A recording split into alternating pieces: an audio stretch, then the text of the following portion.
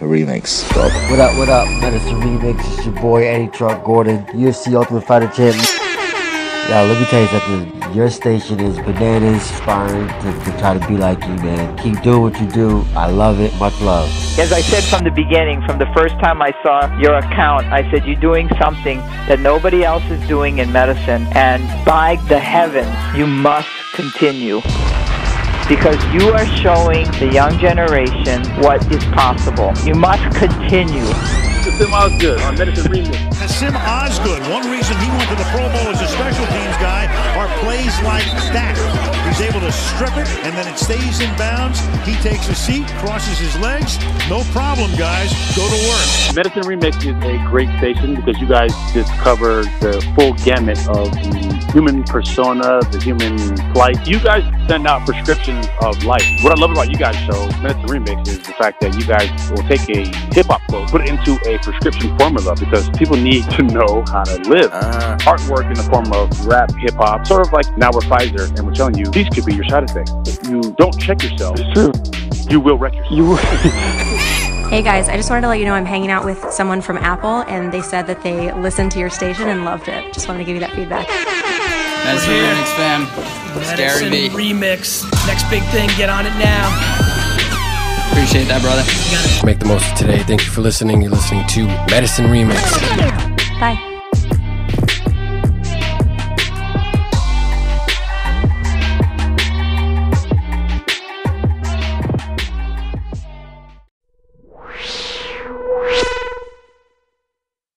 Support for today's Medicine Remix show comes from Slowloft, anti-go-go-go chill pills, for those who are human doings more than they are human beings. Slowloft works quickly to slow your roll and makes you question what your big hurry is. We know, life moves pretty fast, so take Slowloft to look around once in a while so you don't miss it. Take a load off with Slowloft today.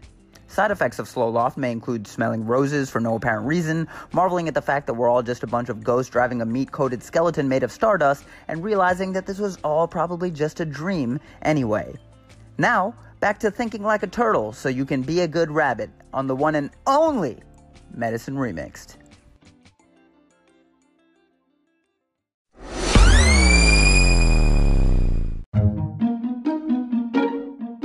I was at CVS earlier, and I had a couple of minutes of downtime because I was waiting for my receipt to print. So I was scrolling through my phone reading some news headlines, and I saw that a research study just came out of Sweden that showed that creatives are 90% more likely to develop schizophrenia in their lifetime. And that's a pretty big deal. So I wanted to spend some time today unpackaging the findings of this study, as well as talking a little bit about schizophrenia. Patients that suffer from schizophrenia have difficulty in separating fantasy from reality. They experience things like hallucinations, seeing or hearing things that aren't actually happening around you. They also experience delusions, which are basically mistaken beliefs that are held with really strong conviction even when you present evidence to the contrary. An example of a delusion would be someone that believes that the government is controlled by monkeys who are poisoning the water so they can enslave us. Schizophrenic patients have disorganized speech, anxiety, impaired insight, depression.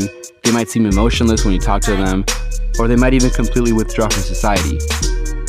And scientists don't know the exact mechanism behind the condition, but the current school of thought is that it has to do with the impaired neurotransmission of dopamine and glutamate in our limbic system, the system that deals with emotion, behavior, and motivation.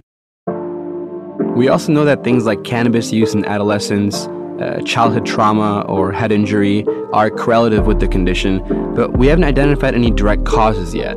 The Swedish study that I mentioned earlier came out last week, and it studied the association between artistic creativity and the risk of developing schizophrenia. It was a population-based case control study that ended up supporting the hypothesis that some aspects of intelligence and creativity may be associated with bipolar disorder and schizophrenia, and that the association is partly driven by genetics. Those that were found to be more inclined towards the arts were 90% more likely to develop bipolar disorder, schizophrenia, or even depression, with most hospitalization taking place at some point during their 30s. Just to be even more accurate, they restricted the analyses to sibling pairs and still found the same association. So this indicated to us that the family level factors alone can't explain the association. The proposed logic behind this overlap between creativity and the manifestation of a mental disorder lies in what they call divergent thinking patterns. Imagine the thinking pattern that goes into forming inventive and original links between ideas. This is at the core of creative thinking. But then in other circumstances, these same exact thinking patterns could give rise to thought disorder or delusion formation. Also pretty interesting about this study was that they split up the creative subjects into visual arts versus performance arts. And they found that those that are in visual arts had consistently stronger associations with mental health outcomes than performing arts. And if you take a second to think about it, most, if not all, of the team that works on a visual arts project is engaged in the creative process, whereas the performing arts place more emphasis on interpretation of a piece. So those creative subjects that are in visual art may capture the concept of creativity most closely. So you can see the argument that if the people that are in visual art require more creativity on the job, and they also found the association with mental disorders to be stronger with that field, then that more closely supports the idea that mental disorder is associated with creativity. And looking towards future research, we can improve our understanding of what genetic or environmental factors might be important in directing a genetically predisposed individual towards a path of productive creativity rather than mental illness. Alright y'all, till next time, I'm KT, and you're in the Mix with Medicine Remixed. Stay tuned.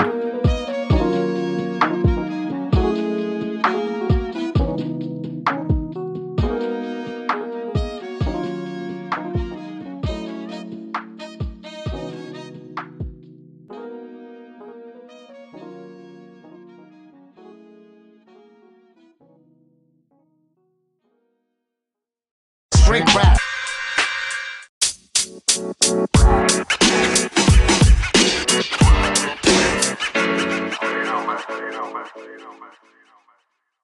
Do what you want with that information. I encourage you to do your own research. If you have any input for us, we're always happy to hear it. And again, no other place like this, damn it. Should we start marketing this as an online medical school? Reese, you think we can get accreditation for this? Hey, if Trump got his stupid Trump University thing going, which folded later because it was terrible and it stole from people. But I think Medicine Remix should do it the right way. What do you guys think? Anyway, if you haven't done it already, please go to your iTunes. Right now, you're holding your phone, right? You're staring at it. Go to your iTunes, rate us. Anything less than 5 stars would be uncivilized. And leave a review. You may not know it, but you have no idea how much that helps. It helps us in so many ways. It makes it easier for us to get sponsors. It makes it easier for us to be pushed in terms of different platforms. If we can show that we actually have a following that responds in positive ways to our content. So in order to keep this going, we're asking you for help. So please like, subscribe, share. We got a Facebook page. Just type in Medicine Remix. Go there. It's verified. You'll know it's us. Follow us on Twitter. How are you guys not following us on Twitter? It's rude. So rude. Anyway, again, thank you so much for listening. This is Medicine Remixed. You're the best. Make way over to iTunes. Give us a review. Love y'all. Peace.